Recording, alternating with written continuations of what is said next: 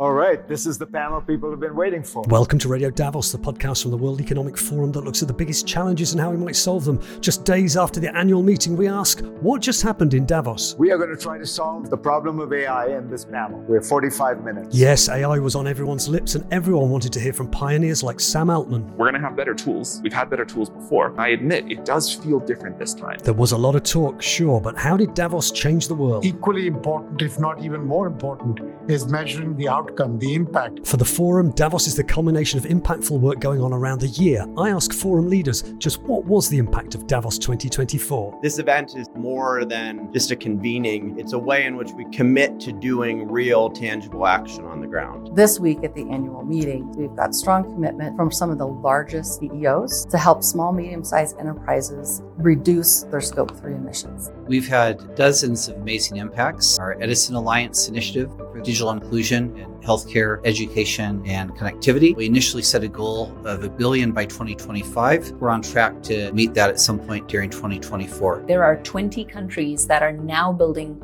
lifelong learning systems, and that's really going to be the lasting legacy of this work. Subscribe to Radio Davos wherever you get your podcasts or visit wef.ch/podcasts, where you'll also find our sister programs, Meet the Leader and Agenda Dialogues. I'm Robin Pomeroy at the World Economic Forum, and with this look at the impacts of Davos 2024, once you are empowered to take action, there's no stopping you. This is Radio Davos.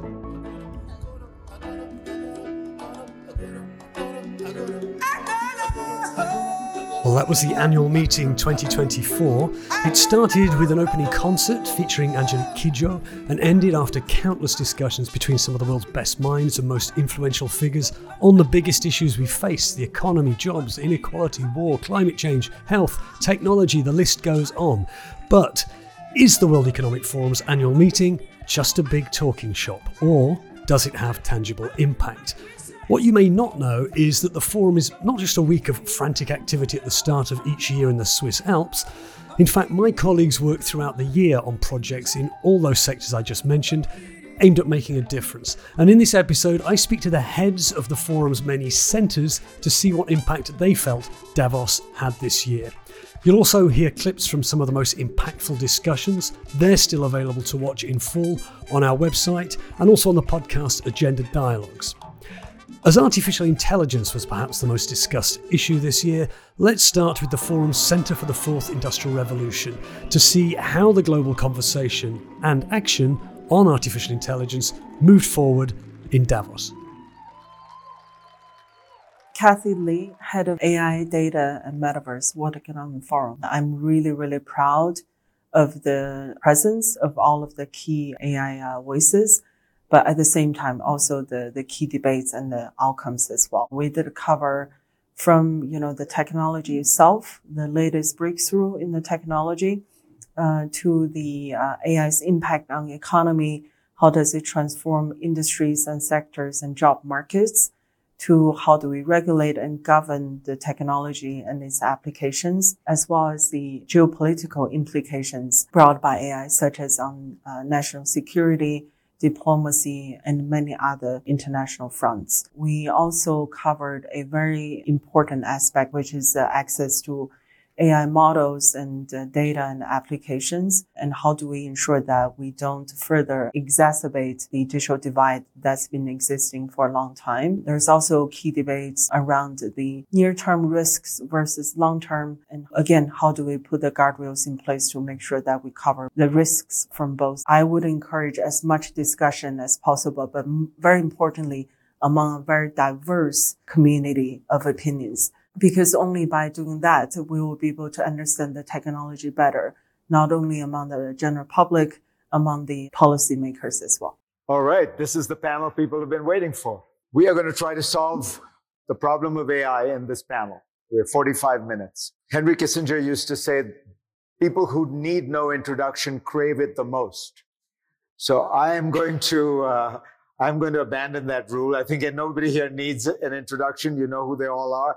And I'm going to assume none of them particularly care. Let me start with you, Sam. I think most people are worried about two kind of opposite things about AI. One is it's going to end humankind as we know it.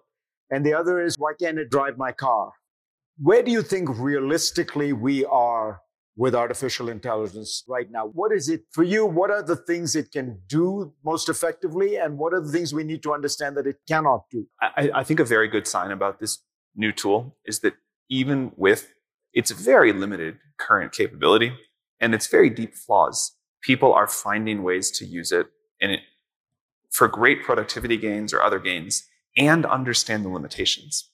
So a system that is sometimes right, sometimes creative, often totally wrong. You actually don't want that to drive your car, but you're happy for it to help you brainstorm what to write about or help you with code that you get to check. And so we have help us understand, why can't it drive my car? Well, there are great self-driving car systems, but like at this point, Waymos around San Francisco there are a lot of them and people love them. What I meant is like the sort of OpenAI style of model, right, is good at some things, but not good at sort of like a life and death situation. But I think people understand tools and tool limitations of tools more than we often give them credit for. And people have found ways to make ChatGPT super useful to them and understand like what not to use it for the most part.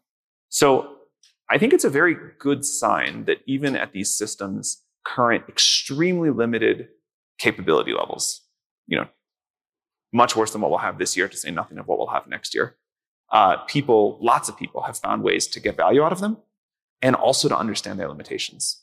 So, I think AI has been somewhat demystified because people really use it now. And that's, I think, always the best way to pull the world forward with a new technology. I want to hear from you. What do you think is left for a human being to do if the AI can out-analyze a human being? What's the core competence of human beings? I think there will be a lot of things. Humans really care about what other humans think. That seems very deeply wired into us. So chess was one of the first victims of AI, right? Deep Blue could beat Kasparov whenever that was a long time ago. And all of the commentators said, this is the end of chess. Now that a computer can beat the human, no one's gonna bother to watch chess again, ever. It's over. Or play chess again. Chess has, I think, never been more popular than it is right now. And if you cheat with AI, that's a big deal. And no one, or almost no one, watches two AIs play each other. We're very interested in what humans do. When I read a book that I love, the first thing I do when I finish is I want to know everything about the author's life. And I want to feel some connection to that person that made this thing that resonated with me. And, same thing for many other products that humans know what other humans want very well. Humans are also very interested in other people. I think humans we're going to have better tools. We've had better tools before, but we're still very focused on each other. And I think we will do things with better tools. And I admit it does feel different this time. Sam Altman, if you hadn't guessed, CEO of OpenAI, the company that brought you a little over a year ago ChatGPT. He was talking to CNN's Fareed Zakaria in a Davos session called Technology in a Turbulent World.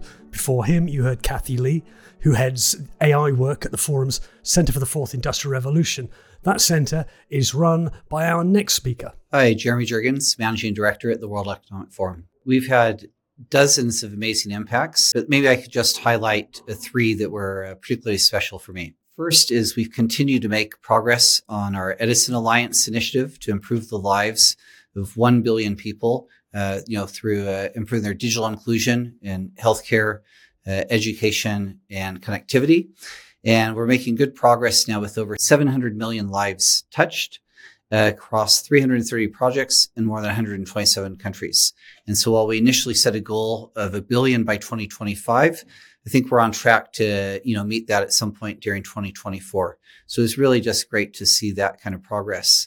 Also in the digital space, we had the opportunity to welcome new members into our network of Fourth Industrial Revolution centers, making agreements with the government of Germany, where we'll work together on GovTech, with Vietnam, where we'll be working on AI in manufacturing, and as well with Qatar, where we'll also be looking at how to extend the benefits of the Fourth Industrial Revolution to citizens in each of those countries and sharing and exchanging best practices. And maybe the third area, which is more on the launch stage, is something new. We've put together an initiative on women's health. And, studies show that by 2050, we could have $1 trillion impact on the economy, 1.7% improvement in global GDP if we just did some basic measures to improve quality of healthcare for women. And so we'll be kicking that off and looking forward to making progress on this initiative during the course of the year and reporting back in the years to come. We'll be hearing a bit more about that in a moment. On the Edison Alliance that Jeremy Jurgens just mentioned, you can read an impact report published during Davos on the work, which is finding ways to close the so-called digital divide and bring the benefits of technology to more people around the world. The forum's Centre for Nature and Climate has a huge challenge, finding ways to bring together businesses and governments to seek solutions to the climate and biodiversity crises. They had a busy week. Here is the Centre's Jack Hurd. My name is Jack Hurd. I am co-head of the Nature Pillar within the Center for Nature and Climate here at the Forum. One of the things that's been going on this week is the continuation of a whole number of conversations going back last month to the climate conference in Dubai. And the thing that's been most powerful is the discussion of money, the financing for things that need to be done under nature and climate. And I'll just give a couple of examples of how this has come through over the last little bit of time. The other day, we had a plenary session for the Center for Nature and Climate, and it involved Ajay Banga, who's the president of the World Bank, and Kristalina Georgieva, who's the managing director of the International Monetary Fund. You had these two big global organizations talking specifically about how they need to change and alter their strategies to start driving resources to a low-emission future, the conservation and protection of nature, and adaptation to climate change. That's a really important thing because that doesn't often happen. So let's hear from World Bank Chief Ajay Banga then. Here he is in conversation with Forum founder and executive chairman Klaus Schwab, saying that the bank is paying ever more attention to the challenge of climate change. In the interview, which you can hear incidentally in full on our sister podcast, Agenda Dialogues, Ajay Banga says he views the bank's mission as tackling a triangle of challenges: inequality and poverty, humanity's impact on nature, and the big political dilemma, which is the trade-off between long-term and short-term goals. One of the challenges in the World Bank is that we have been focused over the years, for good reason, on input, as in projects and lending and dollars applied. And those are important. But I think equally important, if not even more important, is measuring the outcome, the impact of those projects and dollars in terms of how many girls went to school, how many people got a better job because of a skilling institute that we invested in, how many tons of carbon emissions we avoided because of certain things we funded, how many private sector dollars we crowded in along with our own capital in a project to help drive impact. And I think measuring impact is really important. We are changing the entire corporate scorecard of the World Bank to focus a great deal on these measurements of impact along the dimensions of that triangle in terms of both quality of life, in terms of inclusiveness and driving against inequality, but also in the case of climate and nature, and doing so with long-term thinking. World Bank Chief Ajay Banga at Davos 2024. His counterpart at the International Monetary Fund was also there, another important figure in the fight against climate change. Here's the Forum's Jack Hurd again. The second thing that happened was a pretty robust set of discussions and a few sessions around subsidies, fossil fuel subsidies in particular, which according to the IMF come out at about $7 trillion a year. Now, look, every country is permitted to sort of subsidize what is important to achieve certain policy objectives. But with the phasing out of fossil fuels or the transition away from fossil fuels being a stated imperative, we now have the opportunity to retool that subsidy regime in many countries around the world. The IMF chief, Kristalina Georgieva, was in Davos. You can hear an exclusive interview with her on our sister podcast, Meet the Leader, coming soon. Here she is speaking at a session in Davos about the importance for all leaders to prioritize action on climate change. For all these leaders, I have one advice. Get your kids, and especially your grandchildren, if you have some, on your phone, put their picture there. And when you don't know what is the right thing to do, look at them and it will come. It always comes to me, and I know it comes to Ajay. We have responsibility to be stewards of our beautiful small planet's future, because this is the home for the future generations we have to pass it to them the way we inherited it from our parents. Staying with climate, we're learning more about the impacts of climate change on health, an issue tackled by the World Economic Forum's Centre for Health and Healthcare. Hi, this is Shyam Bishen, and I head up the Center for Health and Healthcare at the World Economic Forum. We highlighted some of the key challenges on the health and healthcare side. One is on the climate and health side, where we brought in multi-stakeholder panelists from industry, from public sector.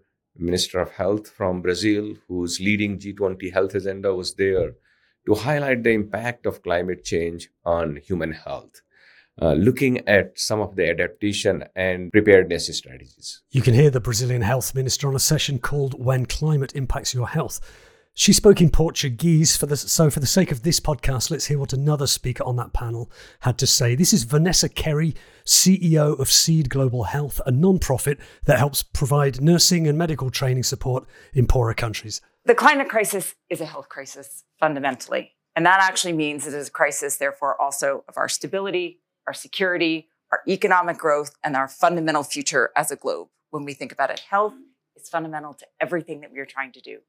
This is not a future problem, though. We always talk in future numbers. This is a problem happening here and now today. 2023 was an apocalyptic year in terms of extreme weather events and what we've seen happen. That is about to get worse. We are on a target now for 2.4 degrees Celsius. But optimistically, if we come out of COP and we hold it, we could stay a little bit lower. But we're really at a crisis, and it's going to come down to two things. We have to phase out fossil fuels, because this is a crisis of burning fossil fuels, and we have to mobilize more money, not only to the mitigation, but to the adaptation and the resilience so that we can offset what is happening and protect communities. You can read the forum's report called Quantifying the Impact of Climate Change on Human Health on our website. Here's Shyam Bishen again, the head of health at the World Economic Forum, on that women's health initiative that Jeremy Jurgens mentioned earlier. We just launched a Global Alliance for Women's Health in collaboration with Bill and Melinda Gates Foundation, which again has representation from governments, from G20, as well as from private sector. So this work will go on throughout the year. It's a 3-year-long initiative. So we come to Davos to highlight, to amplify our work, to get public perspective and feedback, but then we continue working on the initiative throughout the year. It is a sad reality that a really significant gap exists between both the experience and the outcomes of men and women going through the healthcare system. And it is a reality that is just not a north reality or south or east or west or developing or developed. It is a global problem, and is one that urgently and deliberately needs to be addressed. And we see 3 themes. The first one starts with biology. We do not understand female biology as well as we do that of men.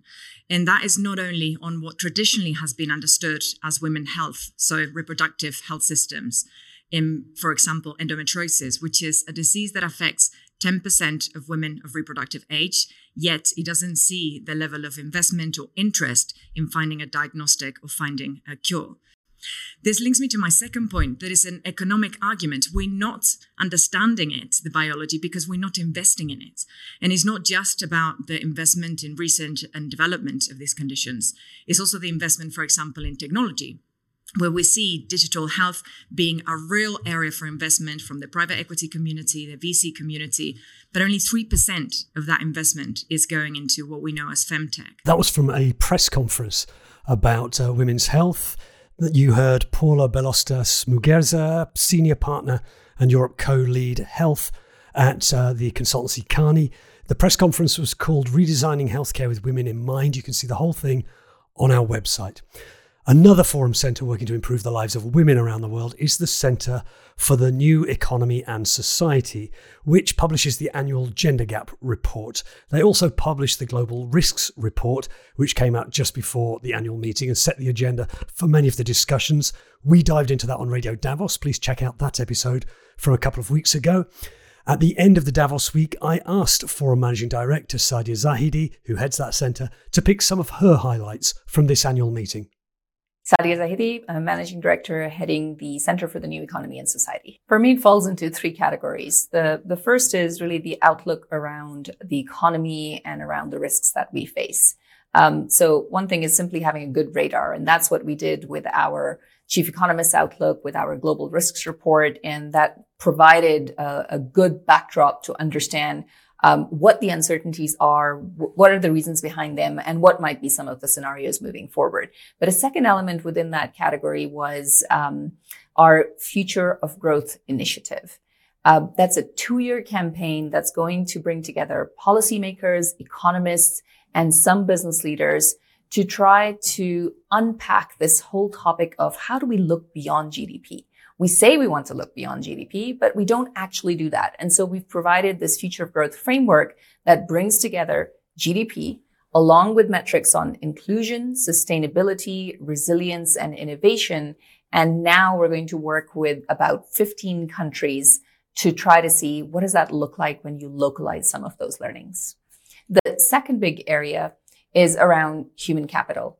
And that's where we have two avenues of work. One is around really the development of human capital. So education, skills, learning. How do we do all of that much better, much faster? And I'm happy to report that the Reskilling Revolution initiative that we started 4 years ago announced this week that over 680 million people have been reached against a target of 1 billion by 2030. But more importantly, there are 20 countries that are now building lifelong learning systems, and that's really going to be the lasting legacy of this work. On the other angle of that is around jobs. So we know jobs are going to get disrupted. Our data, a lot of other data that was presented here showed that. But there's an opportunity for both automation as well as augmentation. And so how do we actually create the right incentives for augmentation and for augmentation to be done well, especially in an age of AI? There's a lot to unpack there. So this is not only about protecting certain jobs. This is about trying to figure out how do we get people to work alongside technology in very different ways than they have in the past. And that can only be good for all of us because it's going to improve our productivity and perhaps make all of us a lot richer in terms of the leisure time that we have. Yes, it's AI again. So let's hear from a session that Sadia hosted at the annual meeting. It was called Thinking Through Augmentation. This is Christy Hoffman, General Secretary of the UNI Global Union, which represents more than 20 million workers in the services sectors in 150 countries. So I represent workers across service industries, including ranging from professional athletes on one side to, caregivers and cleaners on the other, but also including finance, IT, and call centers. Everybody's afraid. What does this mean for me? The reality is some sectors are going to be way more heavily, as you pointed out, call centers. That's the big one where there's already been LLMs in use for a few years. So we have some data to look at. So I think, and then on the other side, on the media industry, we've seen 2 strikes this year over like getting the right to negotiate guardrails around the use of their images and their writing. So I think in the creatives, there's a lot of fear, and they're taking steps to address that through bargaining. But in the other industries, I think there's a mix of this could be great. Some of the evidence coming out of call centers, for example, is, this makes our job easier and better. On the other hand, we need the opportunity to sit down and negotiate with the employer to make sure it's fairly implemented, to make sure we get our fair benefit from it. Not all the gains flow to the business, that, it's fair and that some of the risks are mitigated, including job security. I would say if 2-year, 10-year horizon, or, I think it will be more gradual than what people are, fearing right now. And that, we've seen some of these big transitions in for bank workers, for example, where many jobs have been eliminated over decades. And it's been done in a way, at least where there are unions, which is respectful of, managing through attrition and early retirement and so on. So I don't think it necessarily means a huge displacement, just an adjustment. Just an adjustment. Well, it could be a big adjustment for some of us. Read more on this issue in the forum's annual Future of Jobs report. The last one came out last May, but it's a great one to look out for. That's produced by the Center for the New Economy and Society, which is headed by Sadia. Here she is again. Now, the third big area is around equity, and that's where we had a couple of different tracks. So a big focus on gender equality. We launched this week the Gender Parity Sprint. Now, every year we say that it's going to take 100 plus years to get to gender equality through some of our data. And we said, well, how do we actually skip ahead? How do we get there in 6 years? How do we get to 50-50 by 2030? That's what this big effort is around, the Gender Parity Sprint. A second big area is around the equitable transition. So we know, much like the digital transition, the green transition and all of the focus on sustainability will disrupt jobs across various sectors. It's going to create wholly new ones, and the outlook is net positive, but it's also going to lead to a decline in certain types of jobs. And some of those people will need a serious concerted effort to get that reskilling and upskilling done. But also it will have an impact on the affordability of services in the short term. And so if we take the consumer into account, if we take entrepreneurs into account, if we take employees into account, across all of the key sectors that will be going through a green transition, how do we get that done? And we launched the Equitable Transition Alliance here this week. And that's exactly what that group is going to focus on. Find out more about the Gender Parity Sprint and the Equitable Transition Alliance on our website. Let's hear something more on gender parity from a Davos session, one called The World in Numbers, Gender Parity. This is former Spanish Foreign Minister Arantxa González. No, we are not making this world more equal. We're moving in the direction of making it more unequal. So we've got a problem. We should not make this an issue of women against men or men against women, because this is not how we will be able to advance. We've got to be very clear that it's men and women advancing together, that it's not a zero-sum game, that we will be making the business more profitable, that we will make the administration more solid, that we will make the government more responsive. It's an endeavor of men and women working together, but with better parity. Arantxa González, Dean of the Paris School of International Affairs at Sciences Po. On now to another part of the forum, advanced manufacturing. Kiva Allgood, and I am the head of advanced manufacturing and supply chain for the World Economic Forum. This week, we had a lot of really good discussions around net zero and specifically scope 3. So for those that don't know what scope 3 means, it's basically everything in your supply chain upstream and down. So it's how consumers use your products, so recycling things, and it's also how your suppliers manufacture your components. And the reason why that's important is because that's the biggest driver of greenhouse gases. It's also one of the most complex spaces to really attack. And this week at the annual meeting, super excited because we've got strong commitment from some of the largest CEOs to really go after and partner to help small, medium-sized enterprises reduce their scope 3 emissions.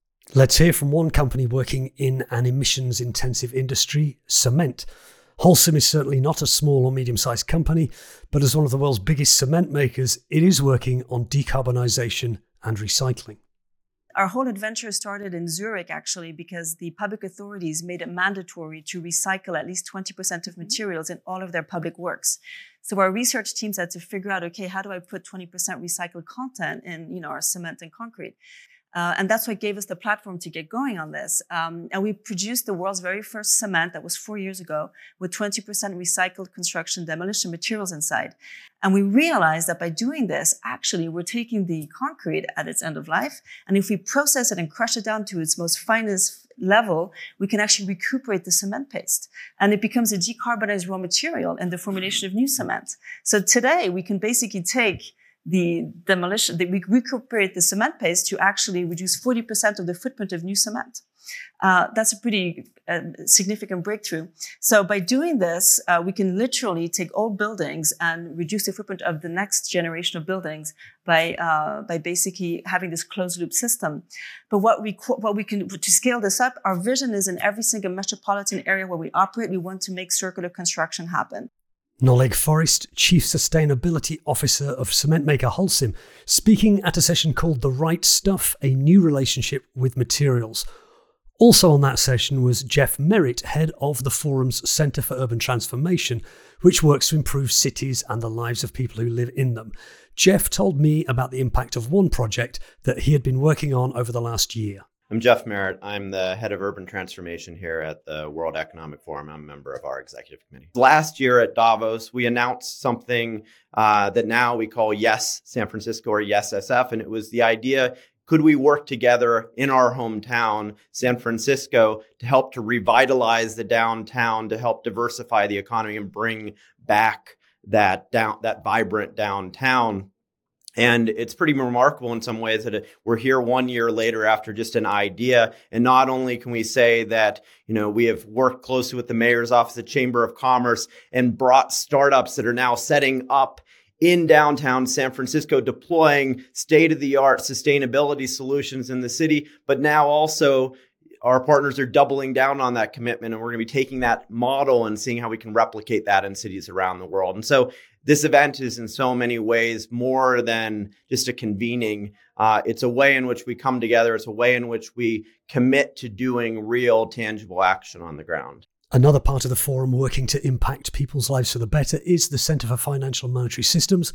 Let's hear from its head, Matthew Blake, on an initiative to help people plan financially for a longer life. My name is Matthew Blake. I run the Center for Financial and Monetary Systems here at the World Economic Forum. We had an amazing week here with the team. I think one piece that we're very proud of, and where we went live to a public audience on a deliverable, was a set of 6 longevity principles that are grounded in making strong and smart financial decisions over one's extended life period. Now that we as human beings are living 15, 20 years longer than we did historically, that's especially true for generations that are being born today. How do you think about the financial consequences associated with that longer life as it relates to your goals as an individual, buying property, going to school, various other life moments? How do you finance those things? And in addition to that, how do you finance a longer life in terms of health and community and so on? So this is a vital issue. We've issued 6 principles in conjunction with Mercer, and 20 companies have endorsed those to integrate those principles into their business operations, actually, and how they think about longevity in the context of their corporate responsibility. And so we're extremely enthused and delighted to have that outcome. You can read those longevity economy principles on our website. Links in the show notes. Let's take another look at tech. With artificial intelligence the most spoken about topic in Davos this year, one of the increased risks is in cybersecurity. Here's the head of Interpol, an organisation with 196 member countries aiming to fight crime across borders. Jürgen Stock sets out the huge challenge from cybercrime. The global law enforcement community is struggling with the sheer volume of, let's say, cyber-related crime, so high-tech crime. Perhaps we know 8 or something between 8 and 30% of all the cases are being reported to the police. All the rest is not reported to the police, so we only see the peak of the iceberg. I mean, cyber criminals are organized in a very different way that I learned when I was a young police officer. We're dealing with a typical, let's say, traditional kind of mafia-style crime. So people knowing each other, so same geographical relation and so on and so on. So that was the principle. Now, the key word today, we all know that, cybercrime as a service. So the criminals are organizing themselves based on expertise and through the underground economy. They only know their nicknames. They get a certain rating. So at AAA, perhaps, if they are providing reliable services. So this is the dynamic way in which they organize themselves. And you do not any longer need to be an expert. So even perhaps I, as a non-tech person and a lawyer, I could conduct a denial of service attack because the tools are available for little money in the underground economy. And AI as a service for criminals is already there. So we all know these kind of deep fakes, these phishing mails, more sophisticated business email compromise. And we have seen now the first cases of a kind of deep kidnapping where voices have been cloned and a family thought, oh, our daughter has been taken hostage, but it was a cloned voice at the end of the day. So that gives us an understanding what is coming up.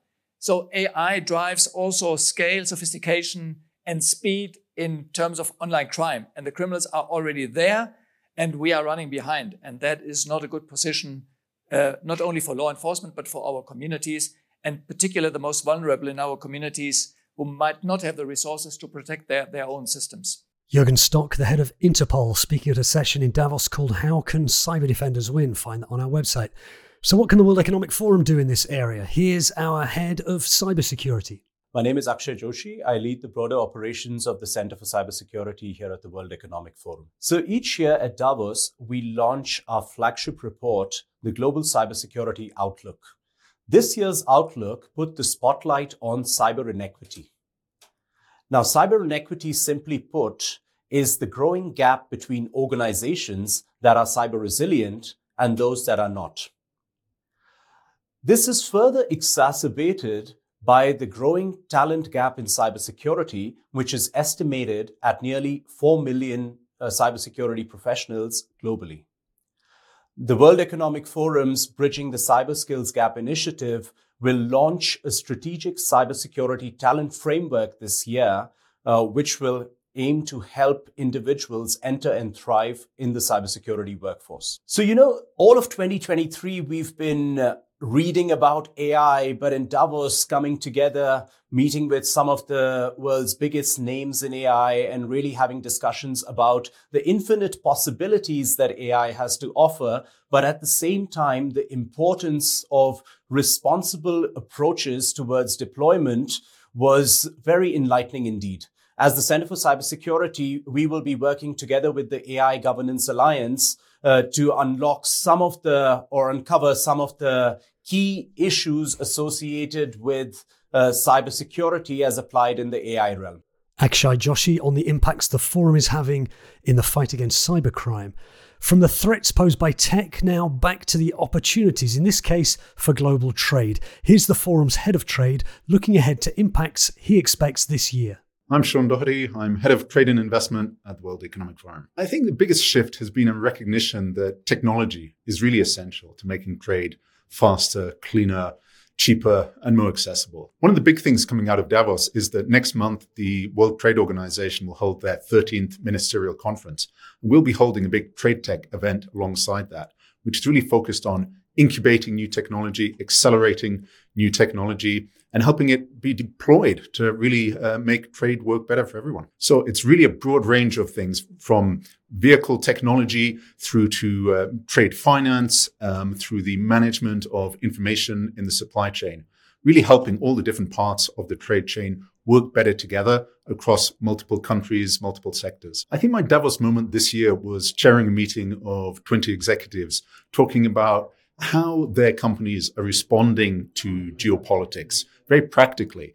And it was really a Davos moment because nowhere else, I think, would you have executives from so many different sectors and so many different parts of the world really frankly sharing the difficulties they face and how they're trying to overcome those difficulties and really look for opportunity in responding to the geopolitical changes. The head of the World Trade Organization spoke at a Davos session called No Recovery Without Trade and Investment. It's a great session that addresses economic nationalism, the diversification of supply chains, so-called friendshoring, and more.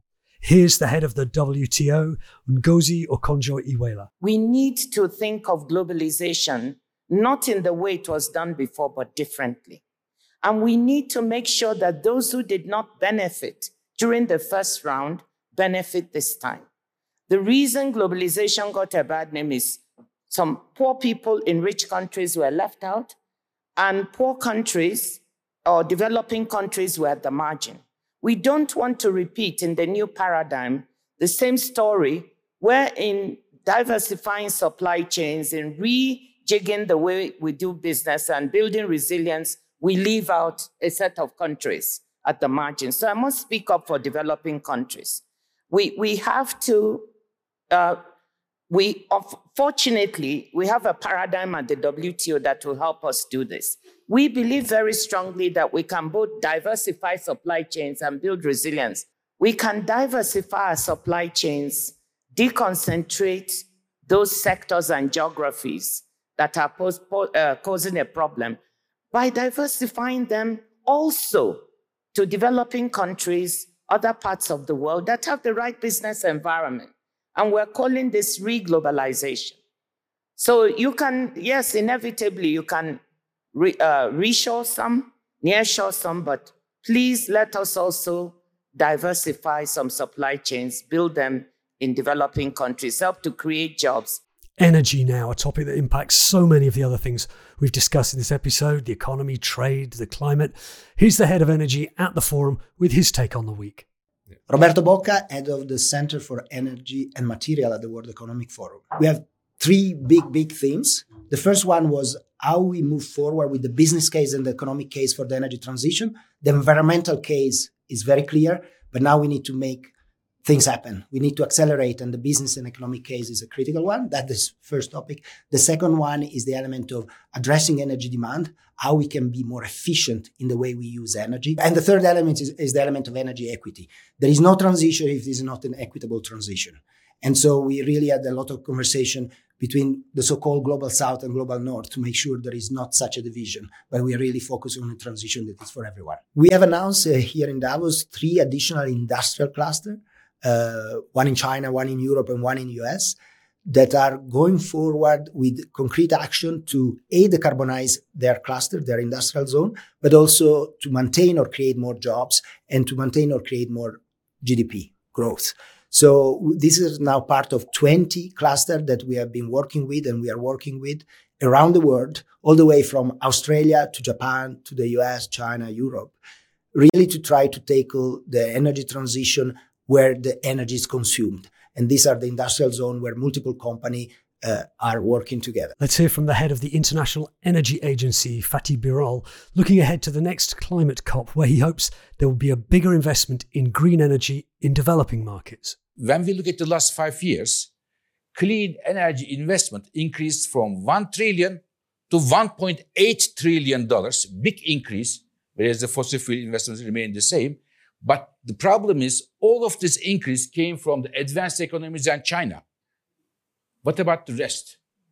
So we need everybody to be on board. So therefore, it will be great if the next COP29 in Baku, can have a look at this missing bit, and which means, for me, the fault line of our fight against climate change and how we are going to support the emerging and developing countries for clean energy investments. Fatih Birol, Executive Director of the International Energy Agency, speaking in Davos at a session called Transforming Energy Demand.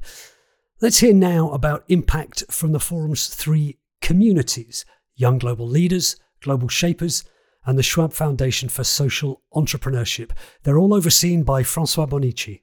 Francois Bonici, I'm head of foundations here at the World Economic Forum. The foundations are 3 special communities created intentionally to bring perspectives, voices from young people and social change makers from around the world into the conversations, into the initiatives, and into the magic of the annual meeting. The Global Shapers are an amazing community of 10,000 young people in 500 cities in 150 countries in the world. Having that representation, having those voices spread throughout the annual meeting is in itself a highlight and special moment. But for them this year, they're meeting with Al Gore right now as we speak.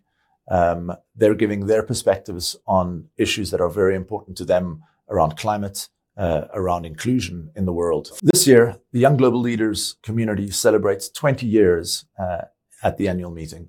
It's an incredible community of young, dynamic leaders under the age of 40, young ministers, CEOs and entrepreneurs, civil society leaders and academics, people like Adam Grant, for example. These are incredible leaders who are facing some of the biggest challenges in the future, and we bring them together as a community to support each other, to navigate the bold decisions that need to be made over the next decade.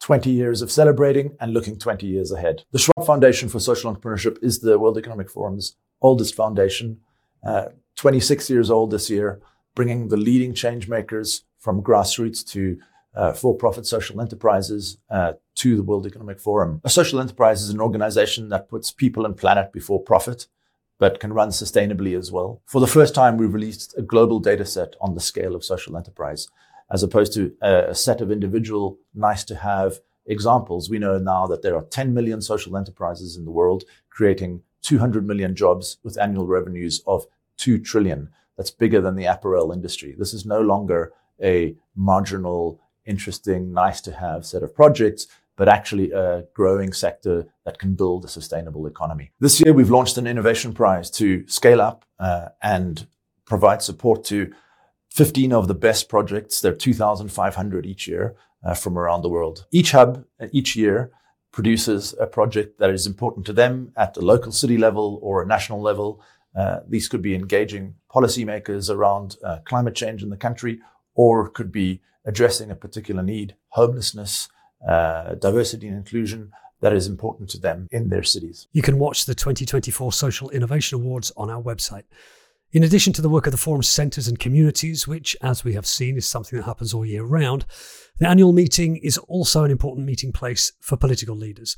We asked Forum Managing Director Mirek Dušek for his reflections on geopolitics in Davos. Mirek Dušek, I'm Managing Director at the World Economic Forum. It's a tradition that the Forum has, an important one, to provide a platform for dialogue on sometimes very tough geopolitical issues. Top of the agenda this week here was, of course, the tragic violence in the Middle East and the war in Gaza, and also Ukraine. So those would be the two things that I would mention. On Ukraine, we were very proud. It was a historic moment for the Forum. We had the meeting here of national security advisors on Ukraine's peace formula, over 80 of them here on Sunday.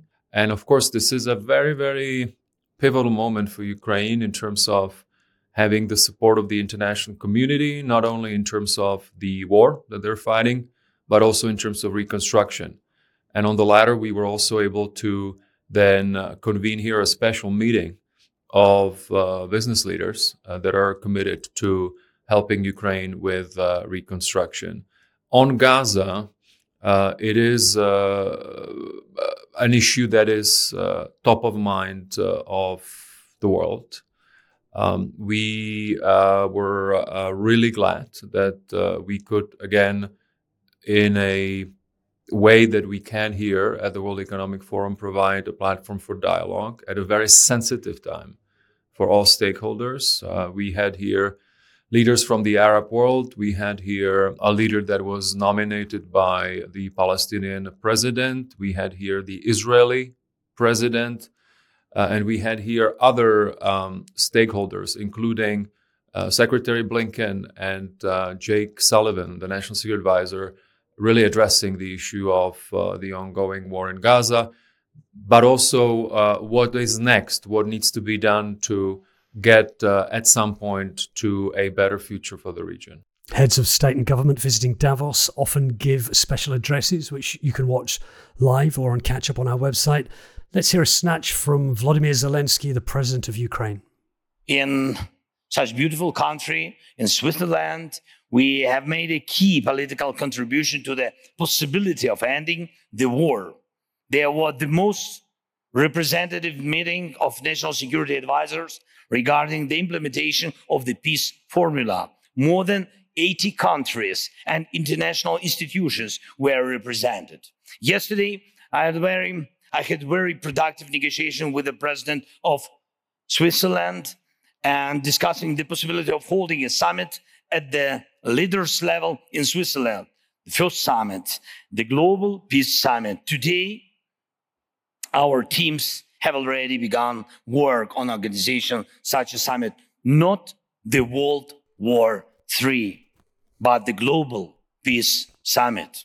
As well as being an exhausting week with, as I hope we've shown here, lots of impact, the annual meeting is somewhere that produces what are known as Davos moments.